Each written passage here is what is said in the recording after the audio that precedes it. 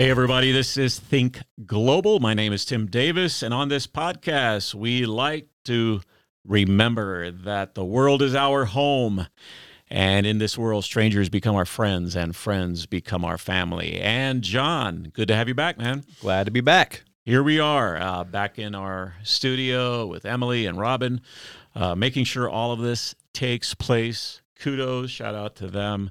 Anyway, John, today... Yeah, today we're talking about another one of your idiosyncrasies. We're continuing the trend here, the series. Do you like that? John. No, John. No, you don't. So we don't like Call it something else. Yeah.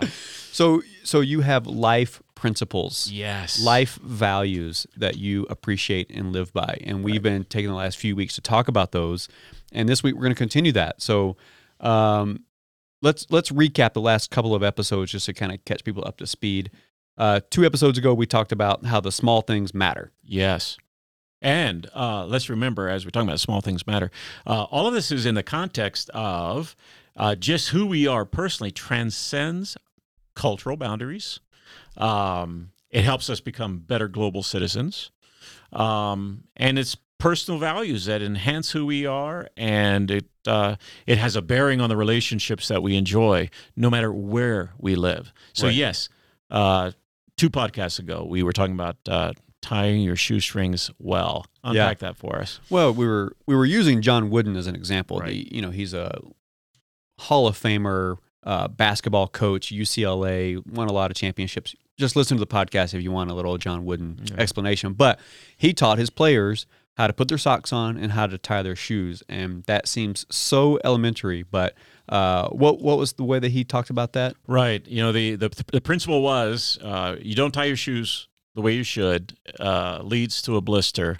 The blister will lead to a lost game, and the lost game will cost you a championship. So it's just the idea of make sure you do the small things well, because small things do add up and they matter. Right. Okay, so that was 2 episodes ago. Yep. Then last episode, we talked about dignifying the table, which I loved that one because we were able to bring in some of our global travel and what that looks like on a global scale, different tables around the world, but also from your family perspective of raising 4 boys in your household and teaching them to dignify the table as well. So what's the principle behind that one? Right. Again, it's taking a basic practice in life and using it to make our lives in general what they ought to be. And so the basic principle there was the way we act, behave, treat the host or hostess at a table really does say so much. And so the idea is just simply dignifying the table, taking that basic principle of honoring people at the table and carrying it out into the rest of life and living in a way that treats others with dignity. So thus, dignifying the table. We also talked about how part of that is that you watch people eat. Yeah. I had someone text me after that episode went live, and they said, "Remind me to never go have a meal with Tim again." Oh, that's awful. That's awful. No, it's all in fun. Yeah. Okay, and then this week, we're going to talk about a fun topic I'm excited about. We're calling it Walking with Intention. Yeah. So briefly, we're going to talk a lot about it, but the idiosyncrasy here, I'll just say this, the idiosyncrasy here that's funny is you watch how people walk. Right. So like before you hire somebody or as you're walking around the office, you observe how people get from point A to point B. Why in the world do you do that? Right. Well, okay, so just so everybody knows, I'm not a crazy person. Like, I love analogies. I love building analogies from, like, tying your shoes, small things matter. The analogy of, like, dining at a table, like, and dignifying the table so that it teaches me in life in general how to be. And the idea that we're talking about today is walking with intention, moving from A to B to C, going from this task to another task. It's just the idea of when we watch people walking, that there's a sense of purpose, of intentionality, and often you see people who the movement is slow, they're not sure what direction they're moving in, and so it says something, right? Like there's a sense of lostness, and if life is lived that way, then so we take the small principle of how we move around and apply it to life. If we live life from the cradle to the grave, wandering aimlessly, tragically, we end up wasting the gift of life. And and the purpose behind which we live and the impact that we can leave behind. Yeah. Anyway, that's the idea. Yeah, and that's the point. Is we're not saying the principle here is not speed walk through the office and now you've done it. The point is that when we walk with intention, it's sort of indicative, or it shows us how we live our life as well. And so we want to live a life of purpose, walk with purpose, live a life of purpose. That's right. That's the analogy. Yeah, exactly. Yeah, and I was just going to say, like, so for how this applies to me in a sense, like, and most of our listeners will know this text, but long ago someone wrote, "I have fought the good fight. I have kept the faith, and I finished the race." And what I like to say about that is that I want to live my life in such a way that I do fight the fight that was put before me. I run the race that was put before me. I kept the faith, and in that way, I live and I die with no regrets. That I breathe my last breath, and I'm satisfied. No regrets. I lived my life to the fullest. So that's the idea there. Right.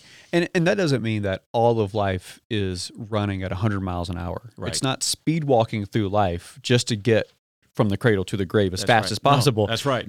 There's other ways to walk through life or get through life too. And we were talking about there's seasons for everything, or there's times for everything. Exercising. There's even a time for wandering aimlessly. Oh, yeah. There's a time for leisurely strolls, right? An evening stroll with your spouse. Right. You don't speed walk through a stroll with your wife, do you? No, you take your time. Right. And why is that? I mean, you can even talk about that, how there's a season for all of this, or a time and a place for everything. Right. I think even the slowing down, which we'll talk about next time, there's the intentionality of that as well. So it's the intentionality and the purpose behind it that is really, the big deal. But let's talk about seasons, because my goodness, we have been through a season this past year. Yeah. It's been hard. It's been tough for a lot of people, us included, and I don't think anybody would say, wow, this last year was so easy, right? It's been hard for everybody. Right. And like you said earlier, for some people, it's just hard to get out of bed. Yeah. Like to face another day. Yeah. And that is hard. There's a quote, again, that I'll put out there, and no need to mention the author right now, but just enough to say this. What was penned was this: occasionally, we need to weep deeply over the life that you hoped would be, like it just didn't happen, and grieve the losses we've experienced, to feel the pain of those losses. But then we have to wash our face. We have to trust God, and we have to embrace the life that's been given to us. And so even in a year like we've experienced, where there's been so much upheaval and uncertainty, sometimes we got to get out of bed. We got to pour ourselves a cup of coffee, and we got to embrace the day. Right. And I think that's a lot of what people could say too. Is like, well, Tim and Jonathan, you guys don't know my circumstances. You don't know what I've gone through. You don't know what I'm going through. That's why it might look like I'm wandering aimlessly. But how can we encourage people? That quote is helpful for an encouragement, but how would you encourage somebody who just is saying, I don't know how to find that purpose. I don't know how to walk with intention because of what I'm going through or what I've gone through. Yeah. I think one of the challenges, probably the biggest challenge with that, is that often we compare ourselves to others. Yeah. And we look at their life versus my life. Why does that always go well for them and not so good for me?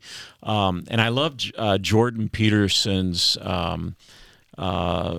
some of his writings. And we may not agree with everything there, but I love what he said. And he said this: compare yourself to who you were yesterday, not to who someone else is today. So the issue is not a comparison between me and you. Right. The issue is not what you're doing and what I'm not doing. The issue is, who was I yesterday? And have I made the choices today to be more of who I should be? To be the person of character, integrity, of purpose, of intentionality today, more so today than yesterday. And so, yeah, I mean, it's hard. I think so often we hang on to a lot of the baggage of the past, and when we're just even talking about this analogy, I'm reminded we don't live life by walking backwards, right? Even though that's often where many of us live. We live in the past. We live life when we're alive and we feel alive. It's by moving forward and walking in the direction we were made to walk in. And so those are struggles. And often we need a community around us to help us with that. We need a friend to speak into our lives. We need our faith to lean into. And so, life can be very challenging for some folks, and our lives are so different. But, I'm reminded life is not lived by walking backwards. Yeah. It's lived by leaning forward and moving forward. Right. And to the comparison point, to take it one more step forward, like nobody can answer that question for you if you're living with intention or not. You have to look yourself in the mirror and answer that for yourself. Right. It's not a comparison to somebody else's journey or anything else. It's just, can I honestly say I'm walking with intention in my life? Or am I walking backwards? Right. Am I looking backwards but trying to walk forward? Yeah. And I think everybody is unique. Right. And another trap that we fall into, I just was thinking about it, another trap we fall into is comparing our walk with intention with people's highlight reels on their social media, right? Yeah. So All right. that's such a dangerous pitfall too, is like looking at someone else's social media or everybody else's social media and going like, well, their life seems to have so much purpose, Right. Well, you're comparing their highlight reel to your That's right. actual life, and Right. that's not fair to yourself. Pretty shallow a lot of times. So let's just be honest on that one. So, Right. Anyway, let's roll on. Yeah. Well, anything else you want to talk about with it? Yeah. Go ahead. Well, I was just thinking there's some great examples of people who've lived throughout the years that, their lives, whether long or brief, there was great impact because they lived in this way. Just maybe a couple of quotes here. I love the place that Winston Churchill played in history in the 20th century. And again, when we look backwards, there are people who see the faults of people and the imperfections. And yes, one day somebody will look back at our life and probably do the same thing. And so there are imperfections, yeah. But he made a mark in the 20th century, right at the end of World War II, and so much bloodshed and tragedy that took place. But I love what he said. He said, it's not enough to have lived. We should be determined to live for something. And that's the idea. The issue is not just that I lived, but I lived for something. And I live for that which matters and that which goes beyond the grave and lasts beyond my life. I love that. Another one by Thomas Carlyle I love. The person without a purpose is like a ship without a rudder. And that's that idea that we were getting at earlier, that often in our lives we live without direction. We're aimless. We're like an arrow that's shot from a bow with no target that's intended for it. It's just simply shot. And so we are made to live, I think, with purpose, to live with something that's worthy of dying for. And so I think that's what we're trying to get at today. Yeah. I like that quote, and I'm no boatsman, but isn't there a principle? Last time I told people to write me if I was right or wrong, they wrote me. Actually, got some emails, and I remember that. It was good. But anyway, so write me if I'm wrong, or write me if I'm right. I don't know, but isn't there a principle in boating that to get through the storm, you find a fixed point on the horizon, and you steer towards that fixed point on the horizon, and you kind of got to have a rudder to do that. That's exactly right. And that's how you're going to get through all right, so we can draw the analogy here, the storms of life or storms of circumstances. But to get there, you fix your eyes on a fixed point on the horizon. That's right. And you need a rudder, a purpose to get you there. And by the way, let me just add this. This has nothing to do with what we're talking about. But listen, if you're on a boat and you're seasick, you better find the horizon and put your eyes on, or you're going to lose everything. That's the truth. What do you mean by lose everything? You know what I mean by that. Anyway, yeah, it's pretty bad out there on the sea, and you need a horizon. Interesting. To fix your eyes on. I didn't know that. Yep. It's something steady. Yeah. Anyway. Good. All right. I think you have one great quote, and then we'll wrap it up. Yeah. I like this one, and everybody's heard it, or most people have heard it. But I think it gets to the point of what we're talking about of it addresses comparison. It addresses bravery, the bravery to live this life of purpose, which I'll say it takes bravery to live a life of purpose. it's somewhat easy to wander aimlessly through life because you don't have to take any risks. That's right. Right. That's So right.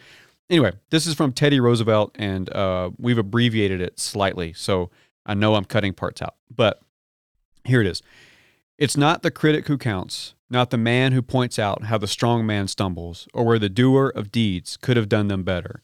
The credit belongs to the man who is actually in the arena, whose face is marred by dust and sweat and blood, who strives valiantly, who spends himself in a worthy cause.